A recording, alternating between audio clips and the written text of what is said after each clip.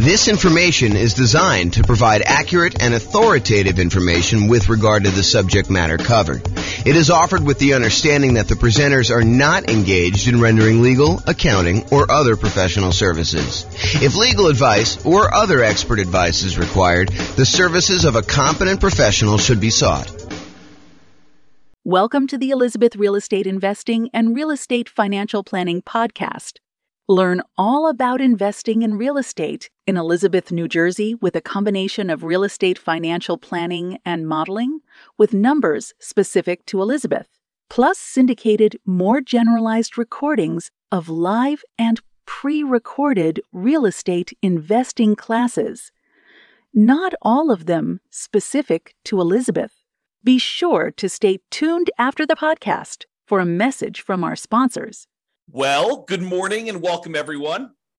I am your host, James Orr, and this is a pretty exciting class, actually. It's a class about why you might want to consider putting more down when you're buying investment properties.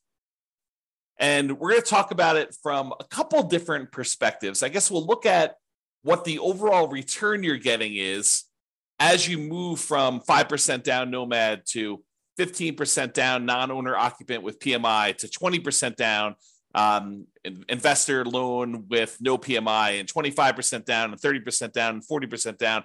And we'll look at just a property I picked out that is going to be definitely different than the properties you're going to see. I mean, your numbers are definitely going to be different than what I'm going to show you, but hopefully you can pull out some of the lessons of looking at this property and see how things generally go. That way, when you run your own property, you'll actually be able to see this, and I'll show you how to run your own so that you can do this, your own analysis on this. So we're going to look at the returns we're getting as we go through these different down payments. And then what I'm going to do, I'm going to show you what the extra return you're getting on that additional down payment is. So we'll look at, hey, look, we're getting this return when we buy it with this financing. When we go from that financing to this financing, we had to add this much extra down payment. And by adding this much extra down payment, we got this amount of extra return. And so we can look at what the extra return is on the extra amount down, and then make a decision as to whether or not we should take that money and invest it in extra down payment.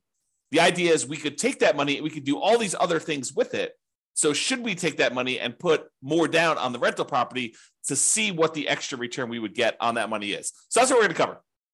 So first, when I like to look at the returns you're earning on rental properties, I often like to use my return quadrants. It's kind of a visual way for us to look at all the different areas of return you get when you own rental properties, including a total at the center. So the 5 areas that you have return, there's kind of 4 primary ones, and then reserves, which almost everyone except for me forgets to calculate in the return you're getting on your reserves.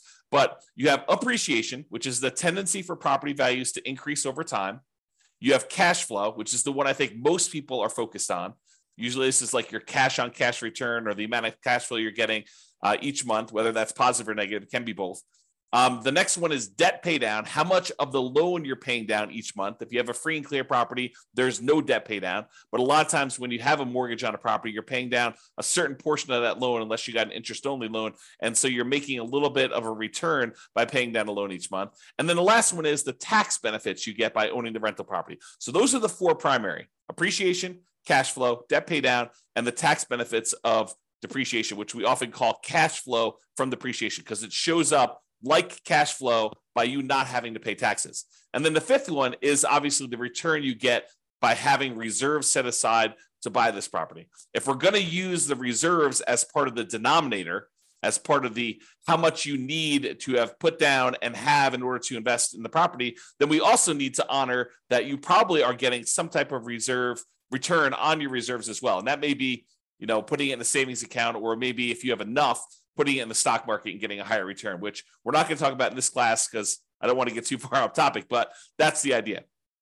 So when I talk about these kind of returns and the returns you get, I usually talk about it in 3 different sort of like flavors. Number 1 flavor is the return you're getting in dollars. How many dollars did your property go up in value in the year? How many dollars of cash flow did you have that year? how many dollars did you pay down on the loan that year, and how many dollars in cash flow from depreciation, your net benefit after you take into account the taxes you don't have to pay on that rental property by having that rental property. So like you add up all those and the amount of dollars you get from reserve. So the return in dollars looks at the number of dollars you're getting.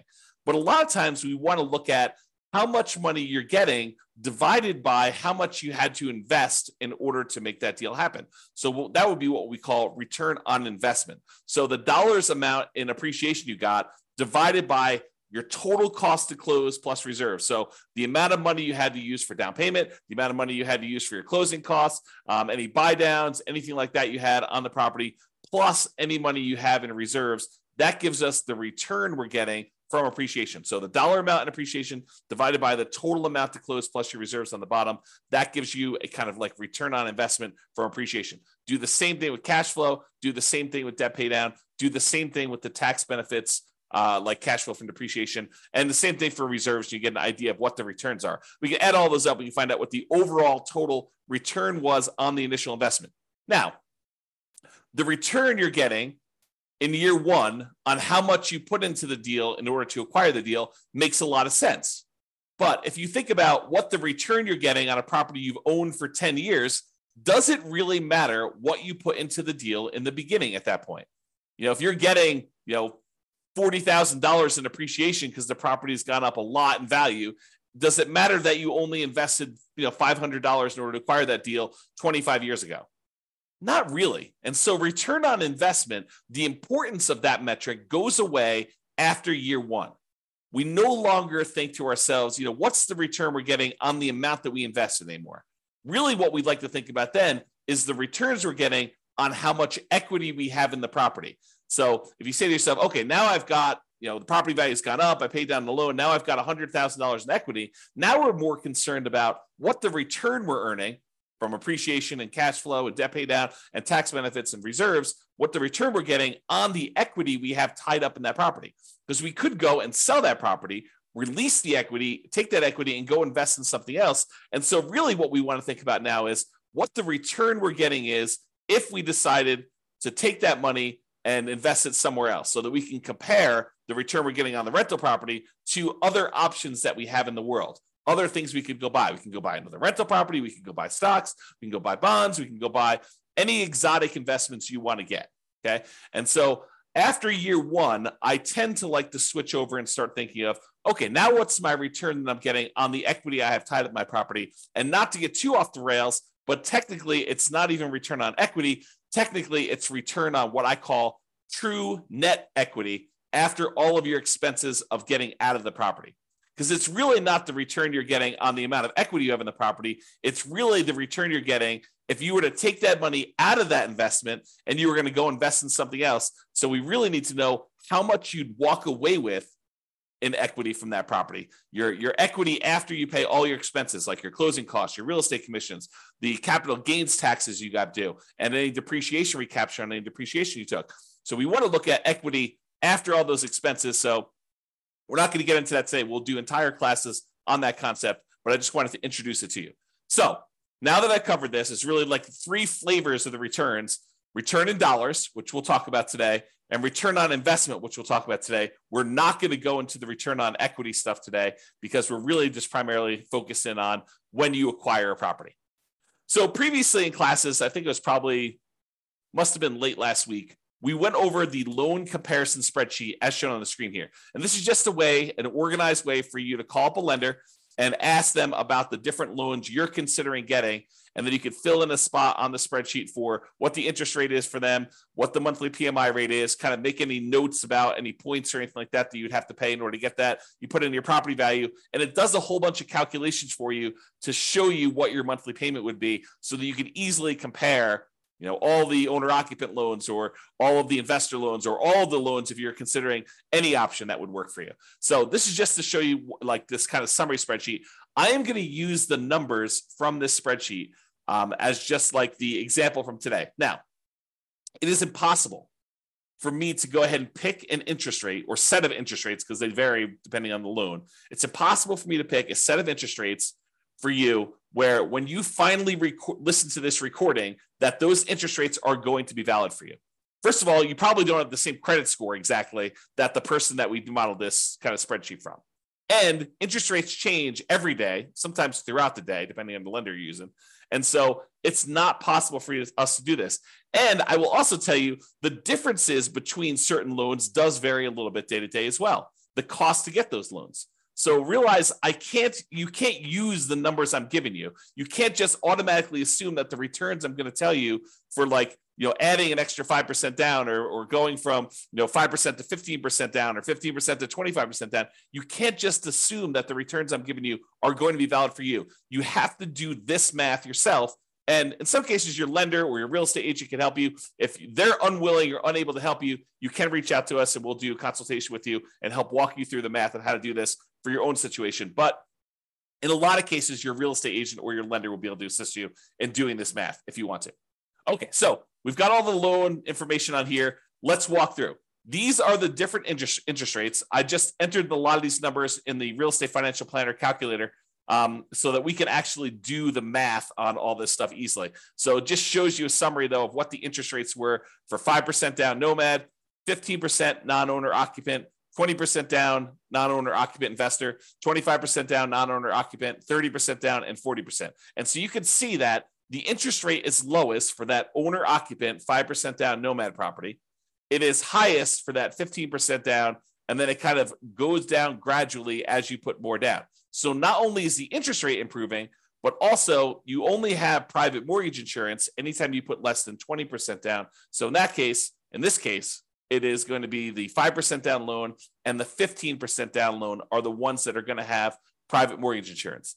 And this is the private mortgage insurance rate shown here. So it is 0.4% for the 5% down loan as of the time of this recording and 0.47% for the 15% down. So the private mortgage insurance for you putting 5% down as an owner occupant is less than the private mortgage insurance you'd pay if you put 15% down as an investment property.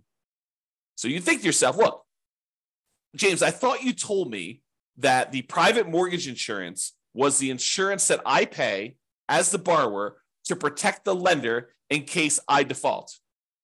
And I thought you said to me, hey, look, the lender would prefer you put 20% down, but they say, okay, I'll willing to make you an exception. I'll loan you, I'll make you a loan with less than 20% down, but you have to buy this insurance for me. That means if you default, they're going to help make me whole in case I need to sell the property and because I have to foreclose on you and then I have to get my money back out. So I want to make sure that they're going to protect me and make me whole in case there's a loss for me. So you think that the insurance would be cheaper if you put more down, if you put 15% down. But there's a difference. Private mortgage insurance is not just the difference in how much you put down. It's also whether you're an owner-occupant or an investor. It's also your credit score. So there's a lot of things that go into its number of people on the loan. So there's a lot of factors that go into the private mortgage insurance rate. And what I want to point out to you is this is counterintuitive, I think, to a lot of folks in that the private mortgage insurance for someone putting 5% down is lower than someone putting 15% down because we went from an owner occupant with the 5% down to a non-owner occupant investor with the 15% down. Okay, so in dollars, though, it's about $148 a month versus $155 a month and some change. So dollars, we're talking about, I don't know whatever that is here, $7 more per month. Not a huge difference in this particular case. Again, this can vary. So when you call up your lender, your numbers may be very different than what I'm showing you here. Okay? All right. An important notice. In the Real Estate Financial Planner software, I modeled this out and I'm showing you the return you're getting over the first year. However, I started in month 2. Why did I start in month 2 and not month 1? The reason why is in the Real Estate Financial Planner software, we do our modeling like the real world.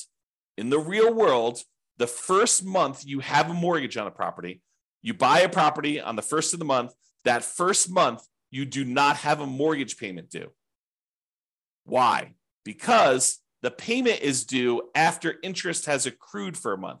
You're not paying interest up front, you're paying interest in arrears. So the first month that you own a property, there's no interest due. The first month is when the interest accrues, and at the end of the first month, basically the first of the second month, the first day of the second month, is when you make a payment that includes the interest for the prior month and the small amount of principal that you're paying down on the loan in most cases. Okay, so the reason we're starting in month 2 is cash flow in month 1 looks exceptionally good. And I did not want to bias our numbers by using the return you're getting for the first month that you owned a property and have it skew that it looks like you got a lot more cash flow on a property, because you didn't. Okay. Even though in reality, when you buy a property, your cash flow, if you buy a property on the first of the month and you rent that thing out right away, then the return you get for that first month is amazing, because it's almost as if you don't have a mortgage that first month. You do, but interest is accruing and you haven't had to make a payment yet. All right. And then after you've owned the property for a month, then you make the payment. Okay. And we'll cover this in future classes because there's some subtlety to this. If you get the loan mid-month and they usually have you prepay interest for a certain amount of time, and then you don't really make a payment until usually more than 30 days later on the first of whatever that next month is. There's some subtlety there, but I'm not going to get into that for today. Okay. So point out, we're not starting in month 1, we're starting in month 2, and we're counting 12 months for month 2. Also, we've assumed that you can rent the property that you did as a nomad in the first month, which is not true, right? Usually nomad, you're buying a property as an owner occupant, you're moving into the property, you're living there for at least a year. It's a requirement of the lender when you get the loan that you're agreeing to do an owner occupant loan. You're signing a piece of paper at closing. If you don't abide by that loan thing, you're committing loan fraud, which is punishable by prison. So you do not want to do that. So you're agreeing to stay in the property and live there for a year, which means you're probably not getting rent unless you're getting roommates for that first year. However, for the sake of this analysis, I assume that you could rent the property in year 1. Not true, but for the sake of just doing the analysis and doing the math, we've assumed that you're renting the property from as soon as you buy it. Okay, with that being said, let's take a look at the returns we earned on doing a nomad 5% down return in dollars quadrant. Remember that kind of like the number of dollars that we did? So here are the different returns we earned by buying that property, starting in month 2, going through month 13. And it shows you that the property appreciated about $14,000. We assumed, I think I did the median priced home in the US. And so we assumed a 3% appreciation, which I think is pretty reasonable over a long period of time. It's possible property values can go up more than that. It's possible that property values can actually go down in value. But I've assumed that for this case, we're trying to do in a pro forma looking forward. I said, look, what do we think the property might appreciate? I said, let's use 3%. That's a very defensible, conservative position. So let's use that. So $14,100 is how much the property appreciated in the first year. Cash flow wise, this property, because you only put 5% down and it's not an amazing cash flow property to begin with. We didn't do all of our 88 strategies to maximize cash flow. This one has negative $6,791 in cash flow. Remember, we only put 5% down on this property. If we put 100% down, we'd have great cash flow. If we put 50% down, we'd have great cash flow. If we put 75% down, we'd have good cash flow. But because we put so little down, we basically have what I like to refer to as deferred down payments, because you chose to put less down and to receive less cash flow. In this case, it's negative. If you put more down, you get more cash flow. So instead of putting more down, you chose to get negative cash flow in this. So appreciation was $14,100. Cash flow was negative $6,791. The amount you paid down in the loan in that first 12-month period, technically 1 month later, as I talked about already, is $5,985. So you paid down almost $6,000 on the loan, and the tax benefits you got by owning this property after your taxes, basically this is your net after your tax rate, is $2,168. And we said that you put 6 months of reserves away, and we had that in a savings account earning 1%. So you got $223 in reserves, the return you earned on the reserves you set aside for owning that rental property. So the total amount you earned by doing this property is $15,686 in the first year. That is the return in dollars by owning this particular property. Now, what if we took those dollar amounts and we divided through by the total amount you had to close plus basically any reserves you have there? So we're looking at the total return you've earned in dollars divided by the total amount you had to close plus any reserves. And so for appreciation, we earned 28.01% return on our money in that first year. I'll repeat that. 28% return on our money in the first year. That's because we only put 5% down and the property went up 3% in value. So we put so little down, but the property still went up $14,000 and change. So 28% return from appreciation. Now, negative cash flow. So cash flow is ugly. It's negative 13.49% in cash flow. Because the cash flow is negative, we have a negative return there. Then we have debt pay down. You earned 11.89% on the amount of money that you paid down on the loan in the first year on the amount that you had to invest. And then the tax benefits. So you got 4.31% return from that cash flow from depreciation on the total amount you invested in order to get the deal plus your reserves. And then your return on the reserves itself was 0.44%. Okay. The overall total return from appreciation, cash flow, debt pay down, tax benefits, and those 6 months of reserves is 31.16%. So even though you had really ugly negative cash flow in this property, you're earning 31% return on your money in that first year. Okay, not bad. Now, let's look at the difference in returns you earn going from this 5% down nomad to now I'm saying, let's do 15% down and buy a rental property and not move in. We're kind of comparing what the return difference is going to be doing one loan program versus another.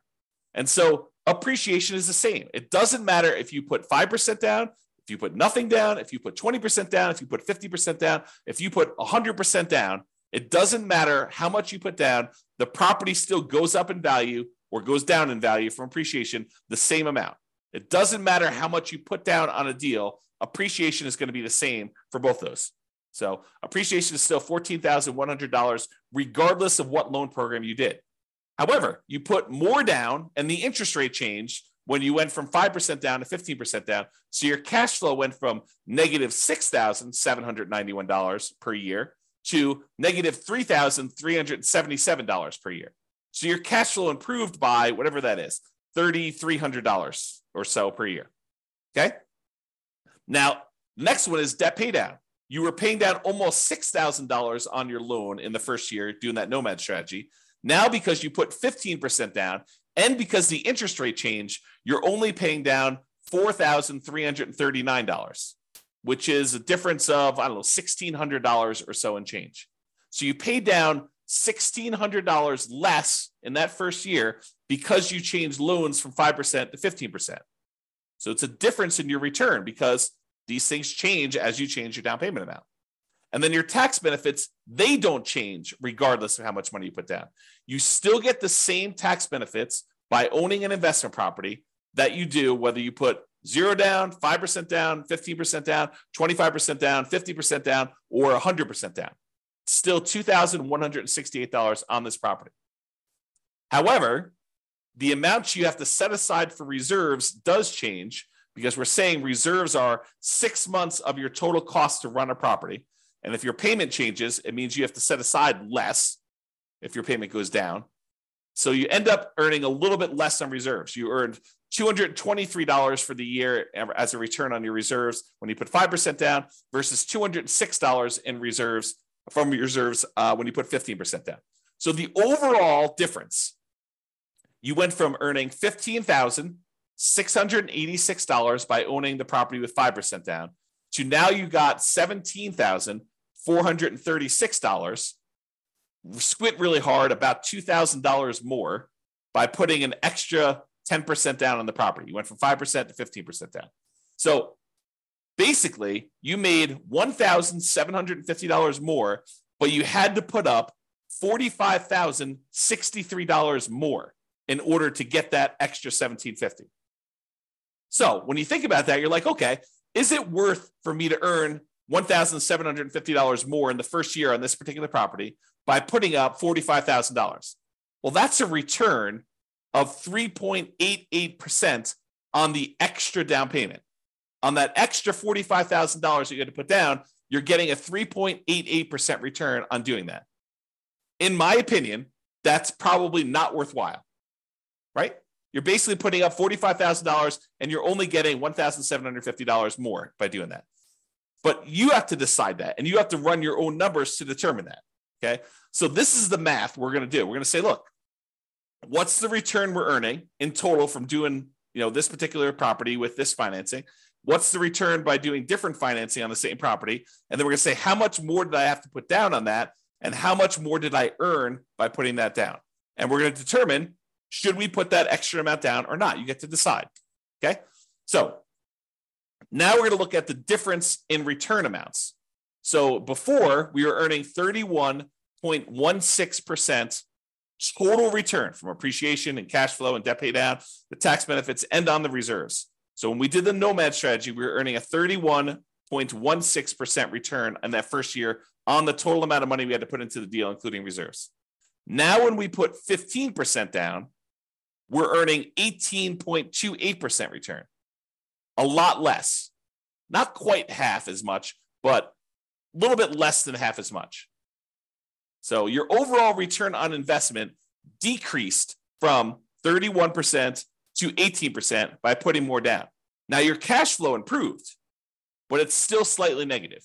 Because I think a lot of folks are really focusing on this cash flow number. They're like, look, it's cash flow, it's cash flow, it's cash flow, especially when it's harder to do cash flow in our current marketplace. Prices are way up, interest rates are way up, rents are up, but they're not quite as much up to counteract both those high prices and those higher interest rates. But they're really focusing on cash flow. And yeah, cash flow does improve when you go from 5% down to 15% down, but your return gets cut significantly overall. You're much less leverage, also much less risky. If you measure risk as, different things like your resiliency to changes in rent, or your resiliency to changes in prices, or the amount of reserves you have set aside, or your debt load to your net worth, or your debt load to your liquidity, like all of those different measures of risk, when you put less down, those tend to get better. So less risky. All right. So I've gone through the first one a little slower. Now let's just summarize what's happening on all of these. So if you look at the other one, we were doing $15,686 was the return. We earned on Nomad $17,436 on the 15% down. You'll see that's these numbers here. So when we do the Nomad strategy, that's this one. That's $15,686 total. The one where we put 15% down is $17,436. Then this is the one for 20%, 25%, 30%, and 40%. And all of these bars show you the breakdown. So it's $14,100 for appreciation for each of the individual properties. It just summarizes all of them for you. And then this is, the red one is the debt pay down. So almost $6,000 in debt pay down on that Nomad one, $4,300 on the 15% down, about $4,000 on the 20%, a little less than $4,000 on the 25%, about $3,700 and change on the 30% down, and about $3,300 and change on the 40% down. So you can see the amount of debt pay down is decreasing over time. The cash flow number was really negative when we did Nomad, less negative, but still significantly negative when we did the 15% down. It's slightly positive, $288 for the year, about, I don't know, whatever that is, $24 or so per month for the year when you put 20% down. So basically it's almost break even if you look at it this way when you do the 20% down. Then you get some positive cash flow when you go to 25% down. That's probably $200 a month. Then it increases a lot more for 30% down and a lot more for 40% down. So you can see the cash flow changes. And then the amount you get in cash flow from depreciation, the tax benefits, is the same. Okay. So you can see how these returns vary. Now what we're going to do is we're going to look at the returns we're earning, the dollar amounts, on how much we had to put into the deal in order to buy it, including total cost to close and the reserves. That's what we're going to do next. Same chart, but the numbers are going to now change from the dollar amount of returns, return in dollars quadrant, to now the return on investment quadrant. Okay, that's this. So when we did the Nomad, we were getting a 31.16% return on the amount of money we had to invest in the deal, including reserves. Oh, I should point out that this little gray line here is the return we're earning on reserves. It's just so small compared to everything else that it doesn't even show up on the chart. Okay, but you can sort of see it here. It shows up a little bit on this one, but overall, it's a really small change in your return, but it does impact your other returns, right? Because the amount of money we're earning, we now need to divide by not only the total cost to close, But in addition to that, those 6 months of reserves. So if you're used to seeing significantly higher numbers for your returns, you may be saying, James, these returns are like horrible. Well, part of the reason they're horrible is because in order for you to prudently invest in real estate, you should have reserves for your rental properties. And if you don't, you're doing it wrong. And if you don't include that in your calculation, you're also doing your calculations wrong.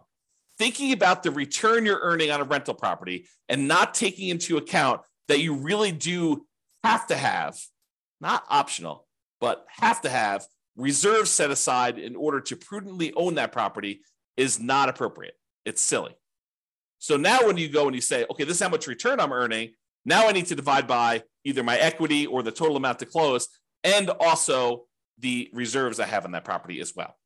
Okay, so now that it's on the denominator, that makes your return look overall less. It suppresses your return.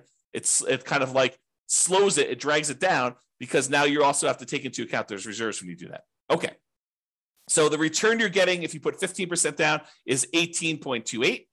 The return you're getting when you put 20% down is 17.81. The return you're getting when you put 25% down is 16.37. And the reason these are trending down is you're putting more down into the deal. And so the dollar amount for some of these things is actually the same, appreciation and your cash flow from depreciation. Look, those two are exactly the same no matter what you do with the financing. However, your cash flow changes and the amount you pay down the debt also change. But the amount you put into the deal on the denominator has gotten a lot larger. So your overall return on investment is going down. So 16.37 for the 25% down, 15.29 for the 30% down, and 13.63 for 40% down. So you see the overall return is going down for these. Okay. Although the cash flow return is increasing. All right. Now, remember before we did that difference, we said, hey, look, you put you got $1,750, $1,750 more, but you had to put up $45,000 more. That means the return you got on that extra down payment when we went from 5% down to 15% down was 3.88. We're going to do this same math for all of the different loans.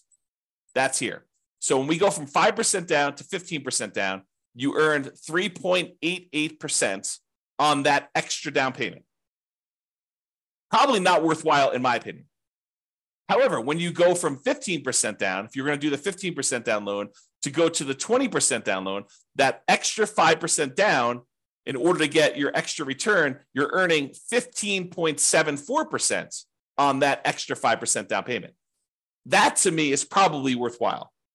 To come up with 5% more down payments, you get an extra 15.74% return on that extra money. That's what we're saying. When you go from 20% down to 25% down, you only earn 8.83% return on that money, which is not like horrible, but it's not amazing, right? I mean, I think an 8% return, almost 9% return seems relatively good, but not like amazingly great or horribly bad. To go from 25% down to 30% down is 8.55% better. It's the return. It's not better. It's 8.5% return on the extra down payment. And then 30% down to 40% down is 7.67 return on the extra down payment there. So you can get a feel for that. Now, you could go and compare this. Like you could say, look, I'm going from a 5% down loan. I'm considering doing 25% down. What's the difference in down payment between the 5% and the 25%? And then what's the difference in returns I'm getting on those? You could calculate that out. You could do any of these variations. I didn't do all of them because we'd be here all day, but I did do ones going from this Nomad one to each of the individual other loans. So now this one is saying, look, to go from that 5% down to the 15% down, we already know that one. It's 3.88%. But what if you go from doing Nomad with 5% down to putting the full 20% down? And you want to figure out what the overall return is on that difference in that 15% difference and the return difference you got between those. Well, that's a 7.72% return on the extra down payment. When you go from 5% to 25% down, that's an 8%, 8.00 return on that extra down payment. Go from 5% down to 30%, 8.11, and go from 5% down to 40%, that's 7.98. So when you go over these bigger spreads, a lot of times they get compressed, is the generalization. Again, though, you absolutely must call your lender get rates for your credit score that day and the property that you're considering buying to do this math on your own. But it is a worthwhile exercise if you have the option of doing lots of different loan programs and buying lots of different kind of like setups. If you only can do Nomad, if you only have 5% down, you're doing Nomad, you don't really need to do a lot of these calculations, right?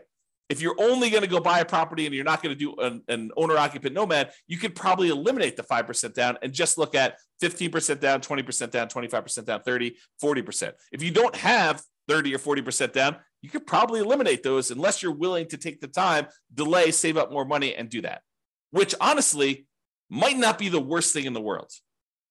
Okay? I think this is the last slide, then we have a quick conclusion. What I wanted to show you is that this is the return on investment for cash flow, which another way people call this is the cash on cash return on investment. It's the cash you're getting back, the cash flow on the property, divided by the amount you put in the deal. Cash on cash return on investment. Okay. Now, as you put more money down, cash on cash usually approaches cap rate. And if your cash on cash is higher than your cap rate, then it actually goes down to meet cap rate. If your cash on cash is lower than your cap rate, then it actually increases up to meet cap rate. Cap rate is the return you're getting in cash flow on a property when you do not have a mortgage on the property. It's the net operating income divided by the price of the property. So net operating income, when you don't have a mortgage, is cash flow.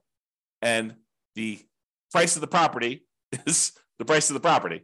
When you don't have a mortgage on it, that's what happens. You don't have to subtract out any mortgage payments. So really what I wanted to point out to you here is cash on cash return approaches cap rate as you put more down. 100% down is cap rate. So if you see here in this chart for the ones we just did today, your return, your cash on cash return on investment was negative 13.49% when you did Nomad, negative 3.54% when you put 15% down, positive 0.25% when you put 20% down, 1.75% if you put 25% down, 2.8% when you put 30% down, and 4.8% when you put 40% down. The cash on cash return is approaching that cap rate. That's what's going on here. Okay? All right. So in conclusion, your numbers will be different. However, putting more down tends to lower your overall return on investment. Less leverage. This makes sense. It's like, I'm not telling you anything that's not obvious to you. It tends to improve your cash flow in terms of dollars. And cash on cash return on investment, that approaches cap rate. However, if your cash on cash return on investment was above your cap rate, putting more down will reduce your cash on cash return. Let me say that again. If your cash on cash return on investment, when you do your calculation, is higher than your cap rate, which it sometimes is when you're able to find great deals with great cash flow on them.